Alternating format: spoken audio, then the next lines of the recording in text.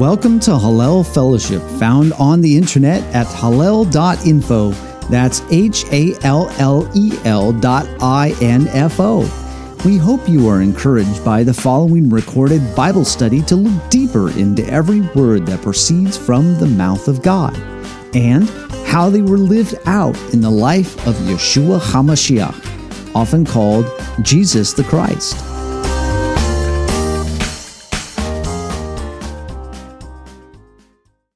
Baha'alotecha or Balatecha, you see it sometimes pronounced. Yes, depends on how you do the vowels or lack thereof. So this covers Numbers chapter 8 through 12, and we also picked up the companion passage there in John chapter 6. Now, one of the things, like we have this artist's rendition of this picture of the tribes that are camped around the tabernacle at the base of the mountain.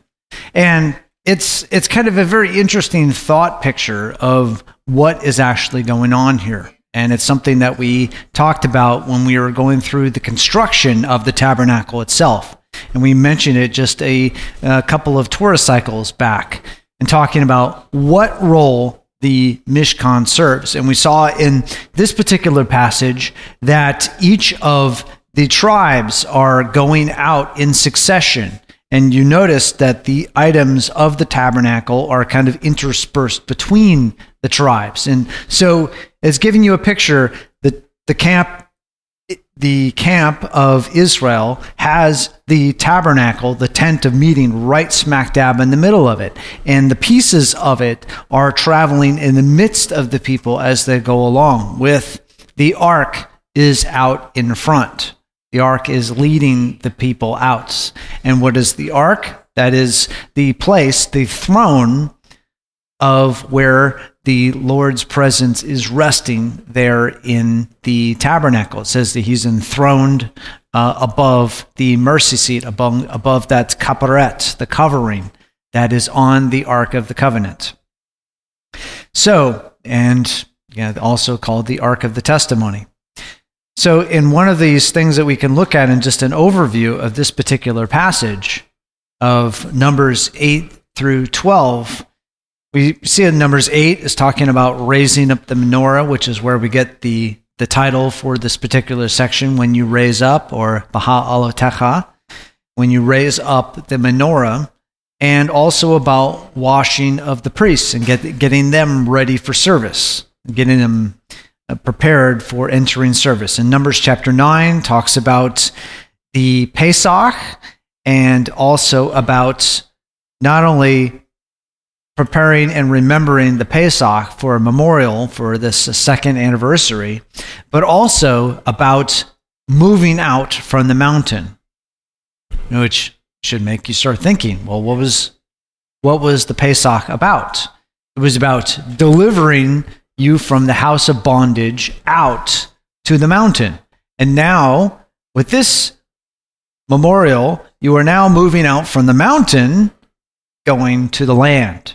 So it's a very interesting bridge that's going there and delivering you, moving out from where you were at before and taking you in somewhere else.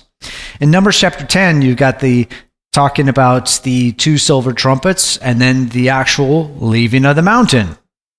You are giving the signals for how they were going to be going out and then leaving the mountain. And then Numbers 11 and 12 is the first description of the people complaining, and we're going to be seeing a lot of complaining as the chapters roll along here in the book of Numbers, or Bimidbar, as they're in the wilderness. And you see also the anointing of these 70 elders who would be shouldering the load. Also with the plague of quail, and Aaron and Miriam coveting Moshe's prophecy. Then finally leading out with Miriam being punished with the leprosy here, which related to the challenge of Moshe. Now, you're like thinking, well, this is an incredible grab bag of stuff. Is this just happen to be kind of just randomly thrown together kind of stuff?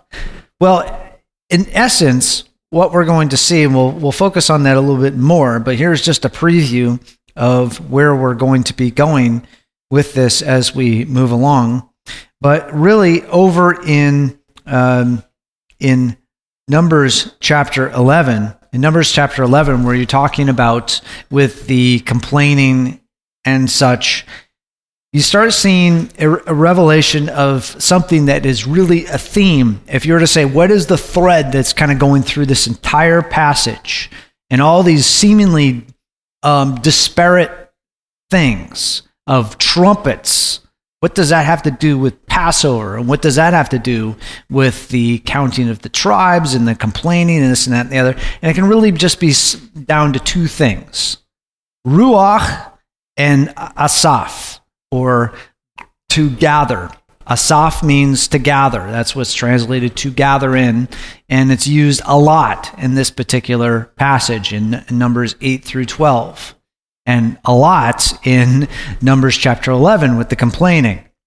And also Ruach, which it can be translated either wind or spirit. I mean, just think about the wind or the spirit that is blowing through this particular passage, even in Numbers 10 with the trumpets. The wind blows through the trumpet to make the sound. And who is wielding those trumpets? The priests are holding the trumpets. And what are the priests supposed to do? They're supposed to be ones that are in closest contact with God and being his direct ministers. So they then, close contact with God, God is, in a sense, blowing through them to signal, hey, the people need to get moving and do stuff. And thus you're seeing the tribes moving around in the midst of this. And gathering. You can either be gathered for good or gathered for bad. Gathered for good or gathered for bad, and grumbling, complaining, etc., etc., etc. And worse off, you could be the euphemism, or you could say the euphemistic idiom in Hebrew is they were gathered to their people.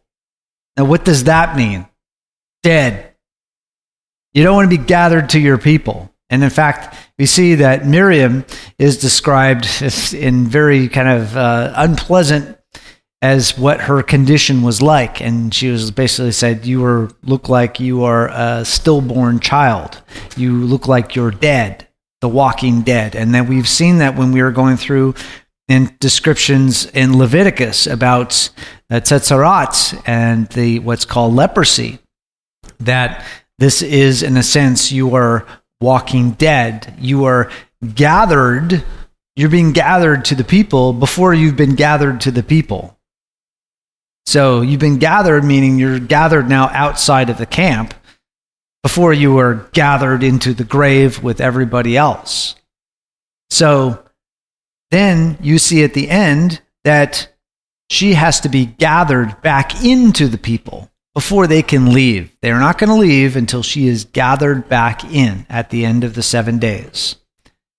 So, and we see a lot of the cases of, well, where does the manna comes from? They have to go out and they have to gather it. They have to go out in Asaph all those 6 days. We got twice the amount on the 6th day. Gather all that in. And they had to gather the quail. And the quail was gathered by the wind and then blown into the camp and dumped in the midst of it. So one of the reasons why we read John chapter 6 along with that is now you start to see a lot of what that eat my flesh and drink my blood is talking all about. And about the bread that came down from heaven.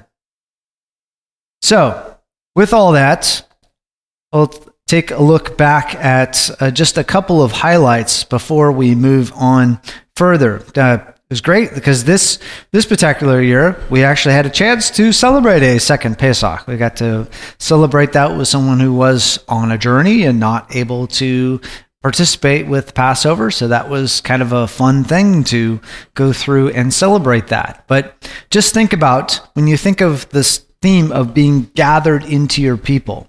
So thus, the people who are not able to be as a part of this Passover, this being able to be delivered out of the land. It is so important to memorialize this that even if you must miss it because of something we're going to talk about in just a minute, because of this, the ability, we were going through Leviticus, and it says between clean, unclean, tahor, tameh, it can be best understood as fit to approach the presence of God, unfit to approach the presence of God. So if you were unfit to approach the presence of God for a reason that may be completely out of your control, contact with the dead body, it may just have been, that's the way life is.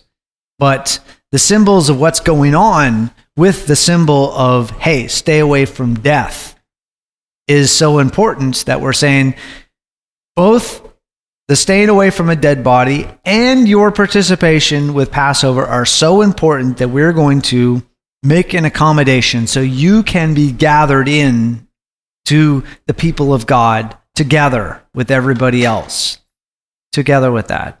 So there is some building thought among some theologians that may have been where you get the picture of what came to be known as communion, or the Eucharist came in through that particular thing, in that because there was the second Passover, so thus you could say outside of Passover time, which is what those passages like 1 Corinthians 15, etc., talks about, that is what it's referring to with as often as you get together. So that's one idea. It's still kind of gelling, but in the sense that this is a very important point, because we talk about, well, why is Passover so important? And we just went through Passover season. We went through all of the 50 days of Pentecost, of Shavuot, have now gone out the other side of Shavuot, of Pentecost, and are now looking out toward our next one coming up, or Yom Teruah, Rosh Hashanah, the Feast of Trumpets coming up, which is right about trumpets. But one of the themes that you see in there about Passover is that connected to both ends of this. We talked about this during Passover and Shavuot time. Both ends, Shavuot and Passover, are connected to each other. They are both parts of the same thing. Even like when we read on the day of Shavuot itself in Acts chapter 1, that you see that this part of Passover and the counting of the days up to Pentecost is hugely important, so that you see that like on the 40th day of this count is where Yeshua was saying, hey, he is taken up, and he's saying, wait until the Spirit of God comes upon you with power. Yes, Alex, go ahead. I was refreshed to read St. Polycarp, one of the very early saints of 100 or 200 CE. Yeah. He was a quartodecimeter. Well, I know they burned him alive. Yes. But it's so nice to hear him say the great Sabbath and the last Passover. Mm-hmm. Keep in mind, this is before, and we hear this all the time these days, change the words, change the meaning. Well, it was no Last Supper. It was the last Passover. Yeah. And it was a great Sabbath. Yeah, indeed. Time. And Polycarp was one of those that was what they call the quartodeciman, which means 14th. He was one that said, hey, if you're going to be talking about the celebration of the death and resurrection, it's got to be tied to the 14th day of the first month. Just don't float it whenever related to a given first day of the week. It is tied to it because it has a very important tie back to the original Passover. And the great Passover is tied to the first Passover. So, yes. And this particular observation here is something that is good to remind our brothers and sisters in the body of Messiah about. And this particular item is from the Expositor's Bible Commentary. Now, I can guarantee you any pastor worth his salt is going to have this in his library, because this is put out by Zondervan. It's the publishers of the NIV, the New International Version. So it's very, very common resource in there. And one of the things that it talks about is that this idea of grace and a spirit-led life is as much as part of the tabernacle and the temple times as it was for post-resurrection times. So here's this passage where it's reflecting on one of the things that we just read about here today. This quote here starts out, "The best way to think of the notion of uncleanness is as a teaching device to remind the people of Israel of the holiness of God. The idea that any person at all might have the effrontery to dare to approach the presence of the Lord is audacious in and of itself. Only by his grace may anyone come before him to worship. By developing a concept of ritual purity in external symbol, the notion of internal purity might be presented. Ever in the Bible, the notions of external symbols are representative of internal realities. Only the obdurate, which is a big 50-cent word, which means, I got the definition here for you, it's stubborn in refusing to change one's opinion. So only the obdurate would miss the point here. In our Lord's confrontation with the Pharisees, the principal battle was not over the essential demands of God, but on the tendencies of the Pharisees had in focusing on external compliance without due attention to internal meaning. In our passage, talking about what we're reading here today, the recognition of ceremonial uncleanness on the part of some people and their consequent inability to participate in the activities of celebrative worship in the Passover speaks of their high level of compliance to the dictates of Torah and the keen desire they had to worship the Lord in spirit and in truth, just like what we read there in John chapter 4. So, this here is something, this is on the shelf of pretty much guarantee any Christian pastor, evangelical pastor, and probably a lot of liturgical ones as well. So it's one thing to note here, and specifically when it's talking about in our Lord's confrontations with the Pharisees, Sermon on the Mount. This is what this is referring to here.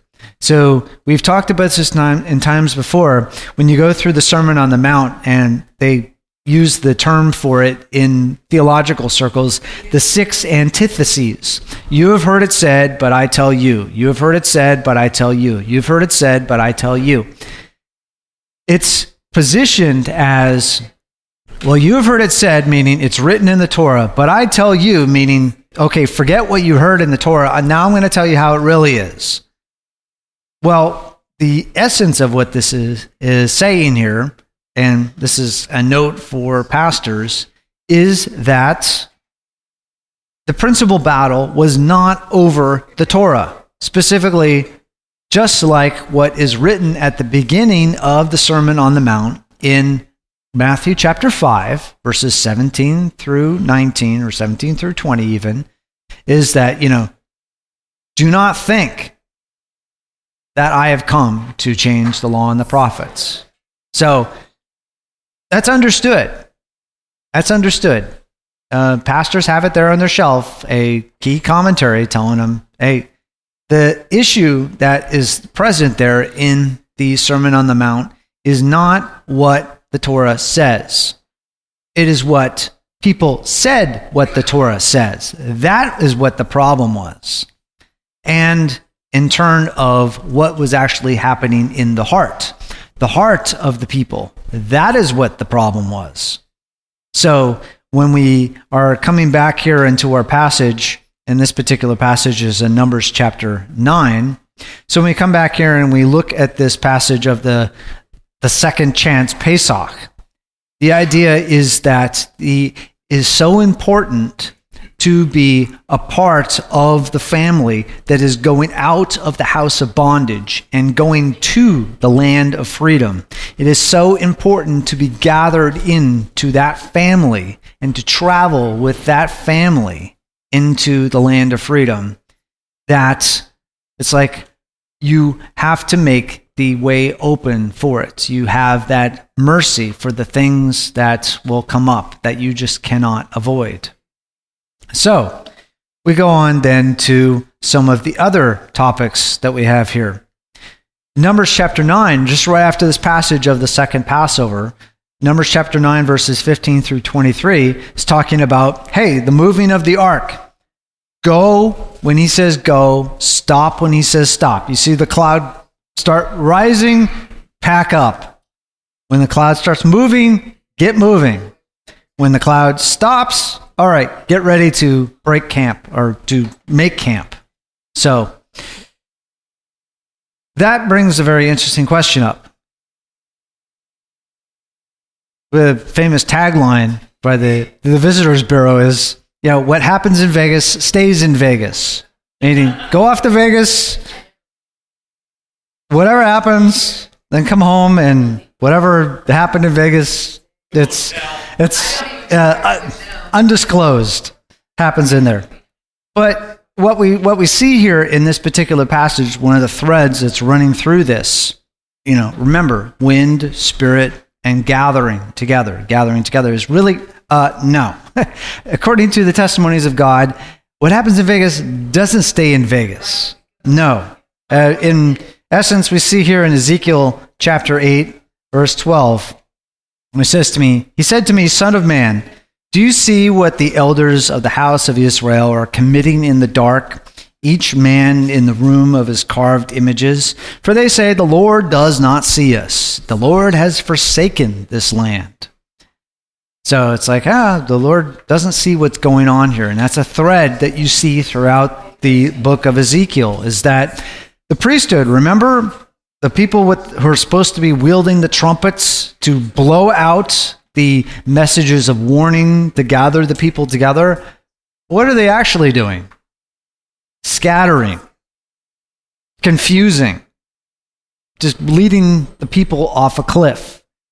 They led the people off a cliff to the point where not only one empire came in to lay waste, but two empires came in. Assyria came in, took away the northern empire, the northern kingdom, the northern tribes, and then Babylon came in later and took out the southern tribes and took them away and destroyed the city and flattened the temple there at the particular process. So, same as it ever was. There's nothing really new under the sun. But you see that there can be two sides to this equation about what's done in darkness, because a very familiar passage to a lot of us in the body of Messiah, starting in John 3:16 and going through verse 21. For God so loved the world that he gave his only begotten Son, that whoever believes in him shall not perish, but have eternal life. For God did not send the Son into the world to judge the world, but that the world might be saved through him. He who believes in him is not judged. He who does not believe has been judged already, because he has not believed in the name of the only begotten Son of God. This is the judgment, that light has come into the world, and men loved the darkness rather than the light, for their deeds were evil. For everyone who does evil hates the light, and does not come into the light for fear that his deeds will be exposed. But he who practices the truth comes to the light, so that his deeds may be manifested as having been wrought in God. So remember from the Sermon on the Mount, where it's talking about, let your light shine before men, so that what? People can give you a pat on the back, give you an award, maybe get a plaque, get a picture in front of a magazine. Is that what it says? So let your light shine before men, so that they may see your good works and praise you, right? No, give you an award. No. So, to what? Give glory to the one in heaven, where the source of all things come from. Get your priorities straight. Where does it actually come from? Where does the light of the world actually come from? So what you're seeing here is also a little glimpse into that kind of seemingly comical phrase that we just read there in Numbers chapter 12, that Moshe was the most humble man that has ever walked the face of the earth. So you're like, that seems like a strange thing to say, the humble man, that he's the most humble of all. Well, humble means what? We talk about this around Yom Kippur time, Day of Atonement time. Humble means what? Non-elevated. You are pushed down. You are pushed down. So one of the commandments for the Day of Atonement is to push yourself down, to make yourself low, which is why in Isaiah 58, where it's riffing on the Day of Atonement, and it's saying, hey, this is what a fast that the Lord seeks. To do what? See those around you, the widow, the orphan, the stranger, the foreigner. They are pushed down. What are you doing about that? Are you stepping on their neck? Or are you lifting them up? So that is a point of what is to be understood on the Day of Atonement. We push ourselves down to remember what? Yeshua, the one who covers the sins, the transgressions, the iniquities, the things that really make us low. To remember who is the one who covers over all that and gets it out of town, to be never remembered. And we see that, yes. We see that with the New Covenant prophecy, Jeremiah 31, that these iniquities will be forgiven, sent away, and remembered no more. So that is the point of the pushing ourselves down, to humble yourselves, the Day of Atonement, to see what is our true situation, to really expose us to the light. And, some of the practices of the recounting a long list of the sins that are typical to mankind is to remember, maybe there are some dark corners in our lives. So kind of like what the psalmist was saying, hey, search me, learn everything about me, and then what? Lead me on to the ways of everlasting. Because it's one of those things, I talked about this before, is when people are in recovery from any sort of substance or behavior or this or that or the other, what is one of the first things that you do? Well, first you recognize what? You have a problem. Then what is one of the next things you do? You take inventory. Yes.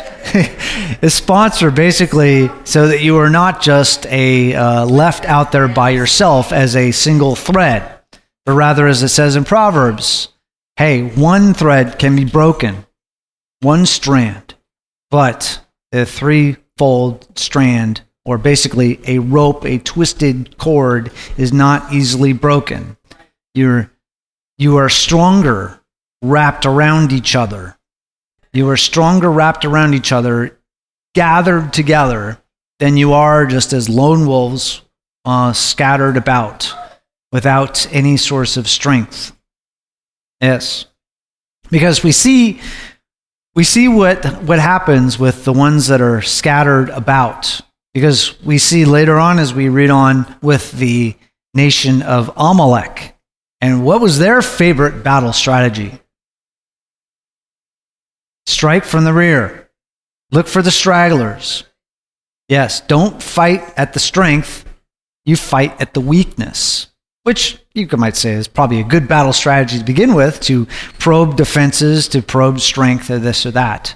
But to basically attack at the weak part, to go after those who are the most vulnerable. And same as it ever was, yes, we have seen it yet again, that what do we have a problem with today? Attack against the most vulnerable among us. Yeah, the spirit of Amalek is alive and well, going after those that are most vulnerable, going after the children. Yet again. Yes, it doesn't change throughout time. So, from this, we say, rather than this, what happens in Vegas stays in Vegas. No, that's not reality. That's fantasy. Fantasy is that what happens over there, we think, oh, it's not known, it's not seen. No, but rather, we see that what we have revealed to us, and we've seen in the book of Vayikra, Leviticus, and now we're seeing especially in the book of Bamidbar and Numbers, that what happens at Sinai doesn't stay at Sinai.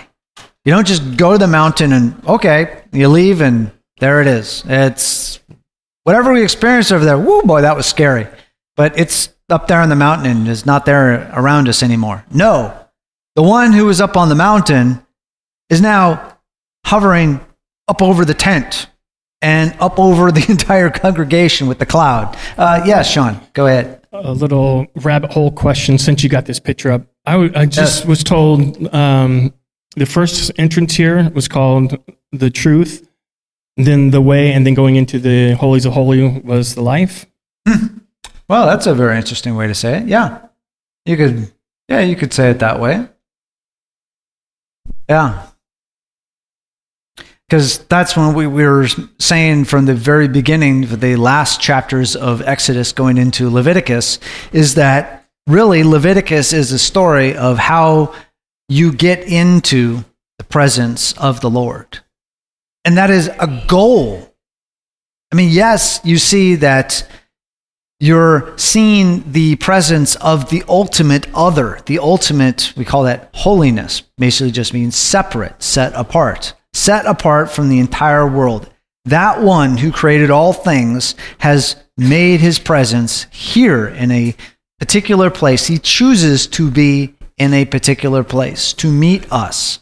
But we have to remember that this is just not like everything else. This is not like the world around us. So then we must be transformed to go into that presence. I mean, think about it. We see that all the time. You've probably seen movies of people going into some biohazard facility. And what do? They put on the suits. And then they go through the decontamination. And they spray them down with all kinds of antimicrobials and this and that. And then they go in and then they blow them down with air to get anything else off of them. And then they sometimes have to step through some sort of disinfectant liquid to get anything off their shoes. And then they go in and they're in their own bubble inside of this secure place. Why is that? Yes, we have a suit that we're supposed to be put on. Yes. And that's actually the topic of our Haftarah, which we'll be getting at on next week around. But that Zechariah 2-4 passage there is talking about the new clothes that are put on the high priest. Yes. We see Yeshua tells parables about this. The Apostle Paul speaks about this extensively, about putting on the armor of God, which she just mentioned. But yes, the whole point of all this, and just like what we saw in that common reference for pastors, is that the point of all of this stuff of clean and unclean, holy and not holy, is to say that the world in which we live in seems normal to all of us, but we don't know that there's any sort of problem.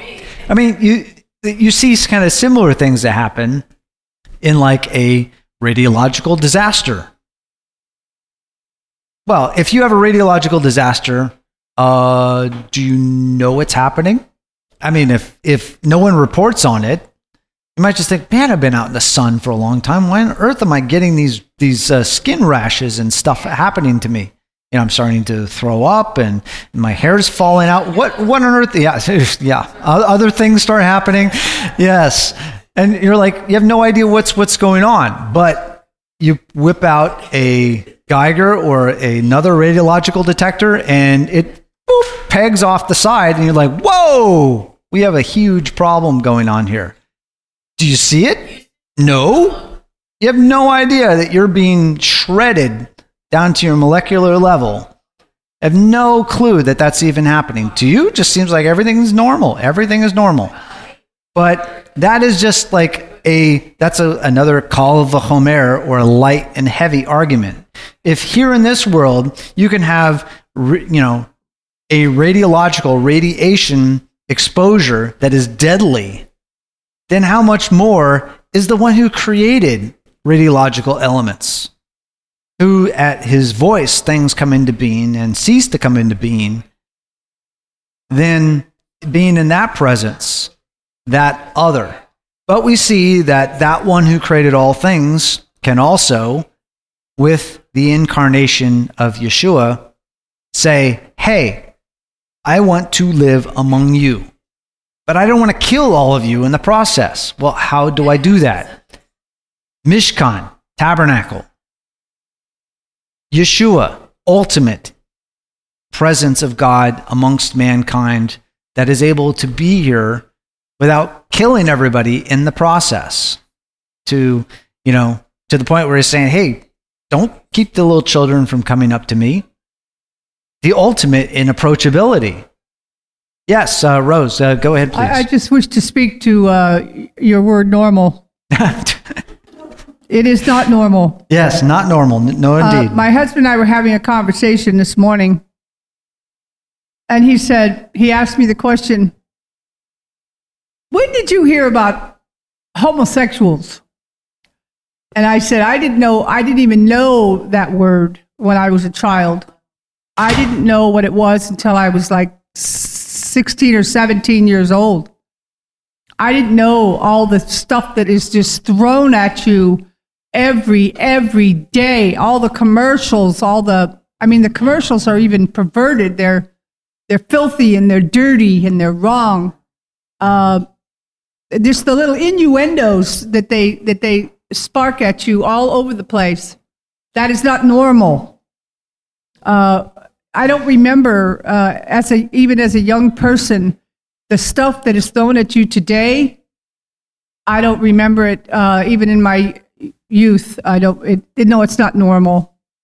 We're living in a horrible time right now. Yeah. And but the point is that for the children. Yes, and people have lived like that before. Lot and Sodom. Bad situation. So this is something that has happened before, and we can go back and we can see we're going to get to it when we get into the last chapters of Numbers, and then you see also when you continue on into the books of Joshua, Judges, and going on and on and on, and you're like, how could people do stuff like that? But the issue is, we see it in the world today. I mean, every time they are taking a poll on it, every successive generation, the confusion about who they are just grows and grows and grows, greater proportion of the population. If nothing turns around, we're going to go extinct within 1 or 2 generations, because we have so confused the younger generations that they will just no longer procreate anymore whatsoever. It's happened in Japan. We've seen that coming for at least 10 to 15 to 20 years already. And it's now starting to come on to shore here. But the point is that we see that this is something that has been a long time coming. It's been a long time coming. And if you can turn that younger generation, there sadly sometimes is that point, and only the Creator knows, is that sometimes for some particular populations, it can only happen with a reset. And the one who makes life can also take life and then also remake life. Again, it comes into the picture of, are we actually seeing the reality of things or not? See, we live, we die, we see people die around us, we see sicknesses come along, and we just think this is the way the other glimpses that no, this is not the examples of that in, as it talks about in Scripture, that in the how wonderfully that we are made. And that is a whole discussion in and of itself. But it gives us a small little window in that the world that we see right now is not how it was originally to be or set up to be. We all can maybe get involved with our computer programs and this and that and the other, and they're wonderful when they work correctly. But when they don't work correctly, what happens? You hit the reset if you're hopeful. But the point is that if things work correctly, then you can accomplish what you want to do. When they don't work correctly, then you cannot accomplish what you want to do. So, thus we see that with the younger generations that are coming along, we just pray that the outpouring of the Spirit is able to blow the trumpets, just like we see here, that the younger generations will hear and will come around before something more dramatic has to happen. Yes, Alex, go ahead. I had another little nugget from Polycarp I want to share. Yes. We've all heard, the Bible, there's actually a lot of the Gospels are written a few hundred years after Jesus is around, they're pretty good. Well, actually, with Polycarp, he was studied under John, the Apostle, who died in 99. Mm-hmm. So, and that was the beloved John. Mm-hmm. So take a nugget from it. I mean, Polycarp studied under the guy, and he said the 14th in Nisan, he meant it, and Passover. And then they burned him alive when he was an old man at 86, because he wouldn't say, come on, Hail Caesar, no. You guys are atheists. I think that's what he said in the end. No, you're atheists. My God's it. So anyway, we got little pieces of truth. That's straight. That's coming right down from the Master. Indeed. Amen. Indeed. All right. Let's see. That brings us back around to where we were at the outset when we were talking about kind of close things out here in Numbers chapter 11. And actually roll things back just a wee little bit here. Numbers chapter 10, verses 11 through 36. So this is just after you get the instructions for the two trumpets. You know when to go, you know when to gather, you know when the leaders are supposed to gather, when these different signals are blown. So, all right, so you've got your signal. The signal corps has finally gotten its instructions. So they know how to communicate from the boss down to everybody to get them to move. So then now you're going to start moving out from the mountain. Then we get down to this passage here. Numbers chapter 10, verses 35 and 36. It's commonly 35. We read that right before we start our Bible readings. 36, we read that after we get done with our Bible readings.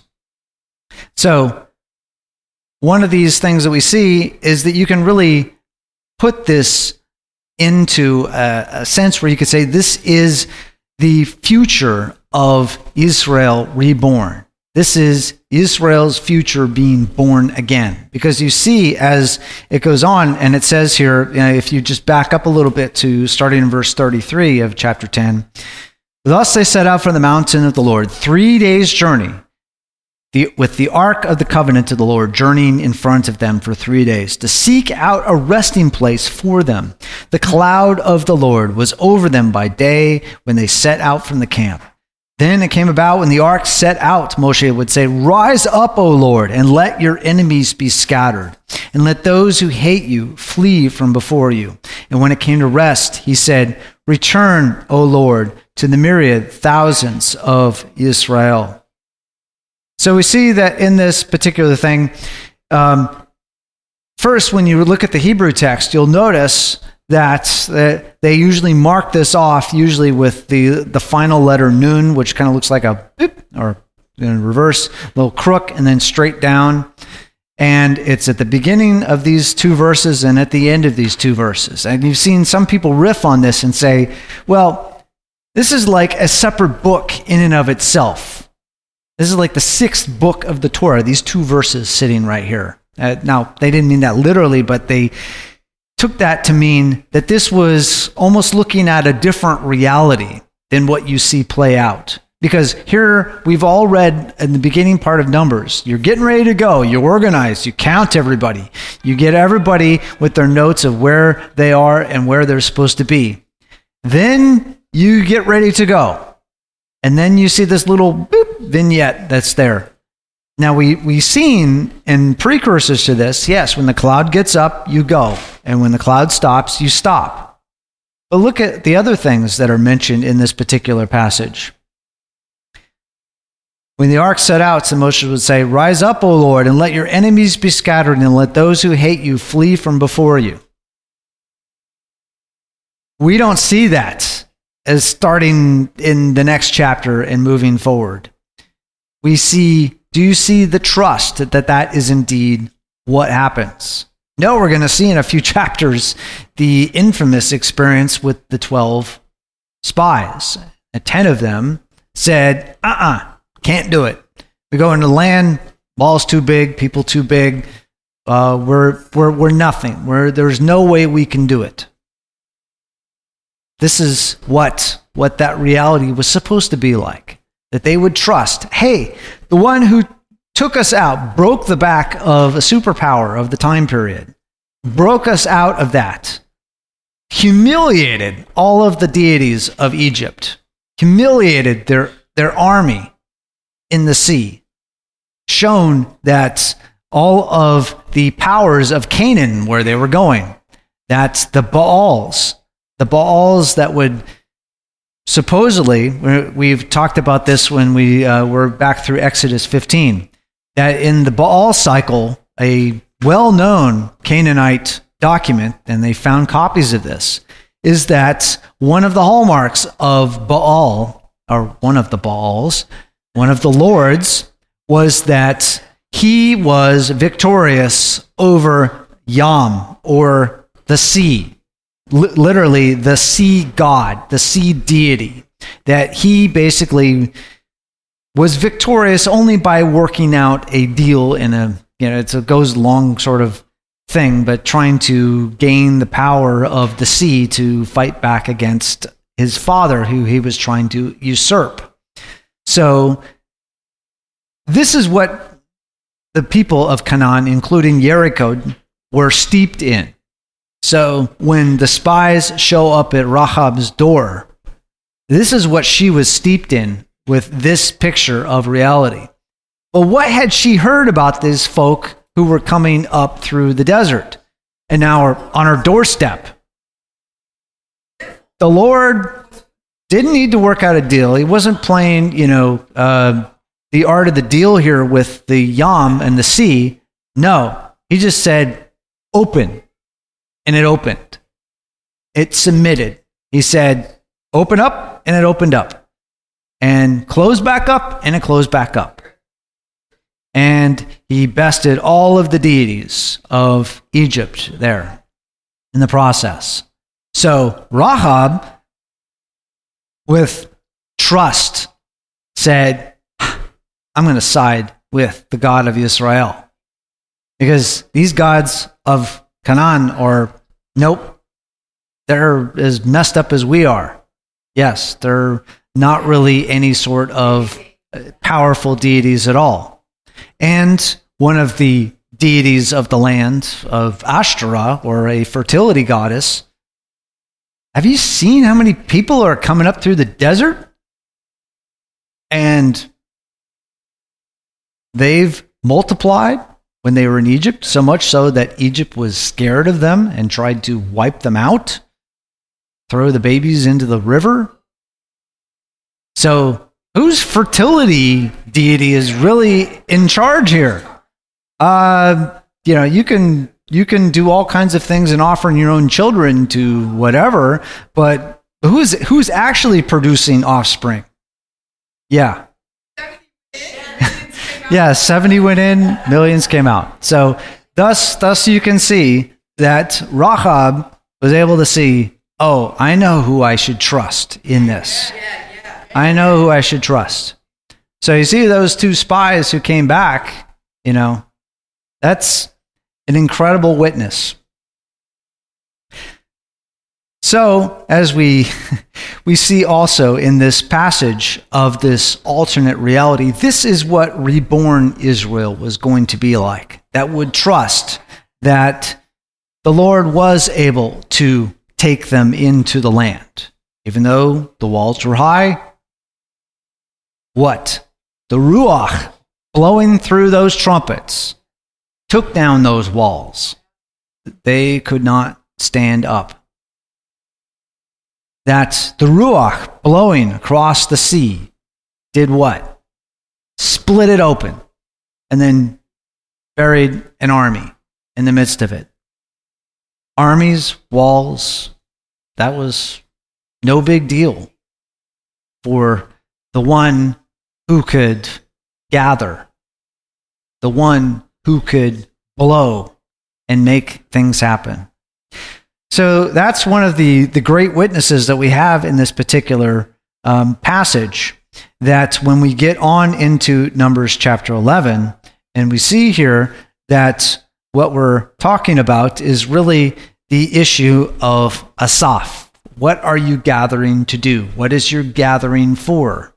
And you see the man who is the humblest man who's ever been on the planet. What was Moses able to do? And it mentions this specifically when the Lord's response in this particular passage. What was Moshe able to do that no one else could do? Talk face to face, mouth to mouth. And we see with the mountain. The mountain was had quarantine zones up there. Pretty much nobody could come up even to the base of it, not even keep the animals away from the mountain. That was the ultimate other zone, was the mountain. Who went up the mountain?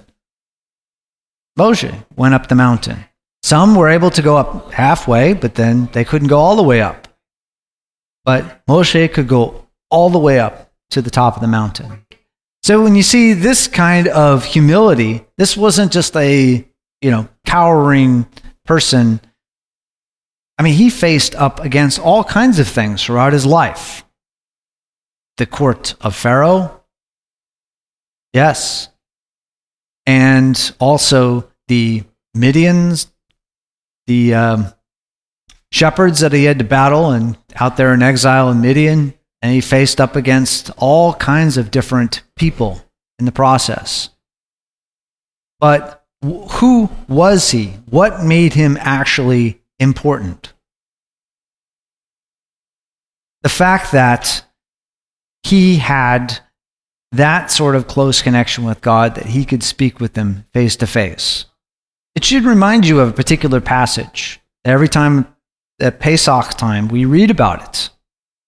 That Yeshua got up from the table and he knew where he came from and he knew where he was going. So then what? Put the towel around his waist, started washing the dirty feet of his students. The master was washing the feet of the students.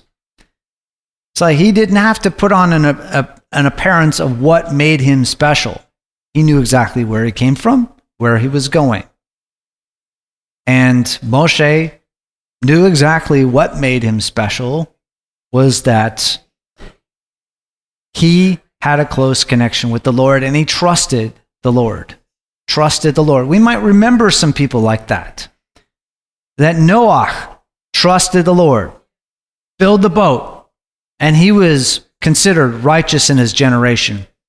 And we could read all kinds of stuff afterward and say, well, is he absolutely perfect and flawless? No, he had his fables and foibles just like everybody else.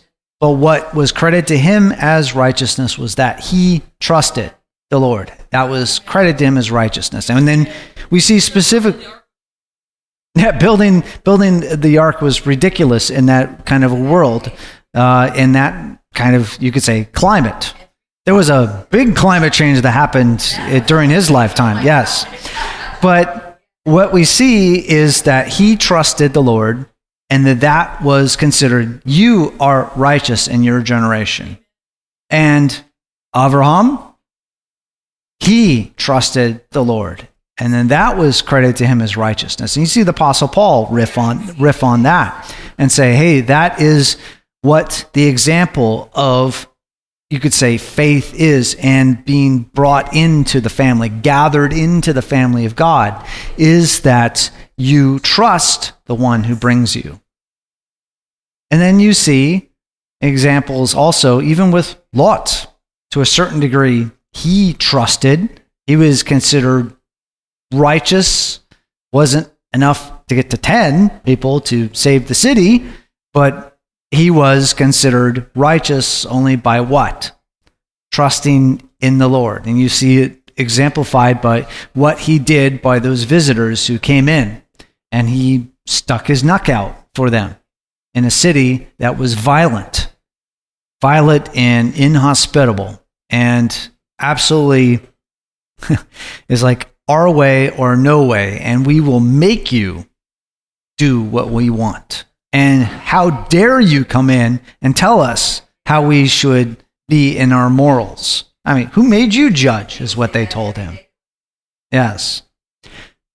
So, thus, when we see with this particular path out, it may look like a whole lot of different events that are woven together, but we can see that with Yeshua's description there in John chapter 6 about the bread that came down from heaven, the manna. It is what the Lord provides to you, and you are just gathering it in. Having trust is scary, because what? And we always talk about it becomes, I have trust issues. Well, if you have trust issues, what likely has happened to you? You've probably encountered a lot of people who have been untrustworthy. Trust breakers, faith breakers, unfaithful people that have proverbially stabbed you in the back, done something treacherous to you. So then what? Walls go up, walls go up, walls go up, higher and higher, thicker and thicker, to keep out those who are going to hurt you. Yes. So, one of the things that we all face with trust is, there is a passage that says, let the right one in. And we also see the Apostle Paul talk about having discernment, being able to discern, or as you say in Leviticus, as we've gone through, to be able to distinguish between what? Clean and unclean. That is a symbol of the filters that we have going on in there. And then we see, like in Acts chapter 10, that in the realm of where God is, that what God has taken people, gathered people in from the world, and collected them for himself and said, hey, these people are the people of God because they trust me. So you should trust them too, as being people of God. Now, we all have to go through our own detox from the world, just like the decontamination that you have to do if you've been someplace and either gotten radiation or something else, a biological agent or who knows what on you, that you have to go through a detox to clean off of you and clean out of you maybe the things that have come in that corrupt, that destroy. So that why? That you don't corrupt and destroy all of the people that you're around. But the one thing is that when you're gathered into the people of God, you're what? You're supposed to be all marching together, so to speak. Kind of like what we saw with the camps. Each tribe, you go out, you follow the standard, and you follow after your tribe and after your leader going out. Not just heading off into this way, into that way, and everywhere else. I guess we have a comment here from Alex.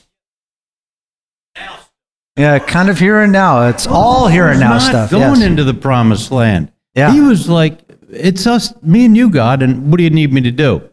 It was not, you're going into the land of milk. No, that was not it with Moses. And a lot of this stuff is here and now.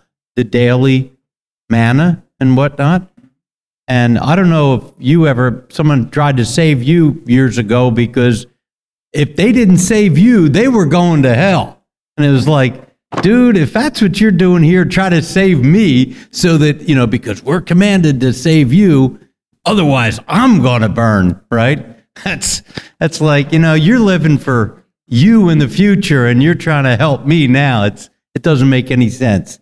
Well, one should always be trying to at least help someone who may be walking off of a cliff. Yeah, but for now. Also for where that road leads. It certainly eventually is. I don't have that book in hand. That's right.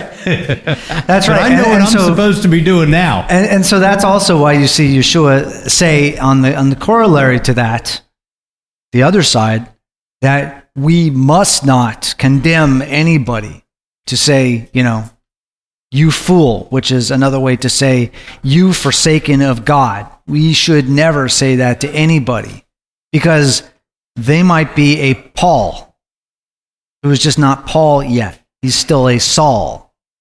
And he is not, his eyes, literally in Paul's case, have not been opened. So, yes. I was just thinking also, too, that in Nassau, we were learning about the Nazarite vow, right? About separating and consecrating themselves, right? That purity, and also being given I think that's all I want to say, is that it ties in, and you're right, it's not herky-jerky, a little of this, it all threads in, and it takes a leader, a teacher such as you and Tammy, just to bring it all in together. But I was thinking when they were consecrating and this whole passage too, I kept remembering the Nazarite vow and how we talked about that as opposed to the sota, bitter waters testing too. Yeah.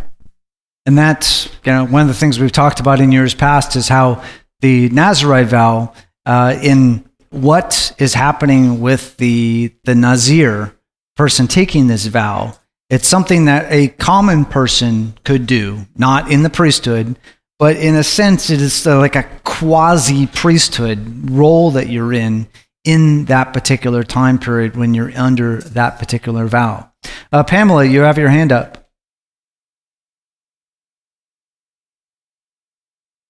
Yes, I have a question about something you said, iniquities are remembered no more. I thought you said Jeremiah 41. But 31. Yeah, 31 through 34, and that's specifically in verse 34.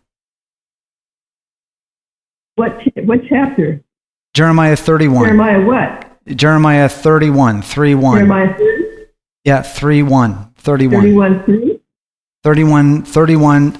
Jeremiah 31. verses 31 through 34. That's the new covenant prophecy. Oh. Correct. Thank you. Yes. Great. Anne, we have a comment here, and then we'll close things out.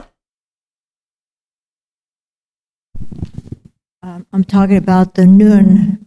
Yes. And on both ends of the verse. Yes. Kind of like a and that's the only parenthesis. place in the scripture that is done in the Hebrew. Isn't that true? I have to take a look at that, but that is a major break in it. They usually have, it's about, she was asking about those final nuns that are in there is to mark basically a paragraph break, because usually you see a samek in there as basically just kind of like a general, we would call it a paragraph break. Because like when you see ancient Hebrew texts, it's like all run together. And some of them, even the words are almost run together, where sometimes you'll have people will debate over how the words are divided because all the letters are like all together. So did you say that it's rebirth, or is this the new kingdom that's going to come in? Is that what we're looking at here? It's just that you're seeing that it was not fulfilled really in this first generation. And we see that specifically with the 12 spies. They went in. 10 of them said, no, what these two verses talk about, that the enemies will be scattered before the Lord when he rises, they didn't trust that. They said, no, we can't fight these people. They didn't remember what the Lord said. Hey, rise up and let your enemies be scattered before you.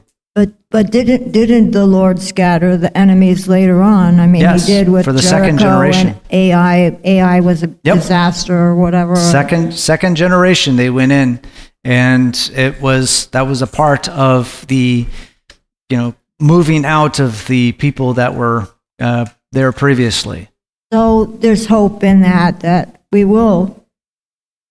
That's why you see that it talks about in the scripture about that first generation died in the desert because they ate the manna, but they did not connect it with what they didn't, as it says, they didn't connect it with trust or faith. They did not connect it with faith. That this was a provision from heaven, but that wasn't good enough because one reason might be they couldn't control it. Because a part of trusting is you give over control of yourself in a certain particular area. You are not controlling over everything anymore. So that is one of the challenges where people have issues with trust, is that there is some parts of your life where you were relinquishing some parts of control over. Not total control, depending on certain relationships you're in. Yes, Larry, we have a comment over there. It's kind of a comment really on when Messiah was speaking to them about that he was the bread, and it was certainly not a campaign speech. He wasn't looking to become more popular by that. No, it wasn't bred into the stands. That was done in Rome. Always amazed by that. Yeah. It's a passing references where some emperors would go around and throw loaves of bread up into the Colosseum stands to gain popularity among the people. So, yes, so it's a common tactic that's been used throughout time, where people, if they want to get people's support, they'll just give away stuff, because the more desperate people are, the more that they'll be welcome to have the stuff. And then you see, even when you're not desperate, if you just give away goodies, I mean, who doesn't love goodies? You've been listening to a discussion at Hallel Fellowship. If you would like to hear more discussions, or if you have any questions, visit the website at hallel.info. That's HALLEL.info. Hallel.info.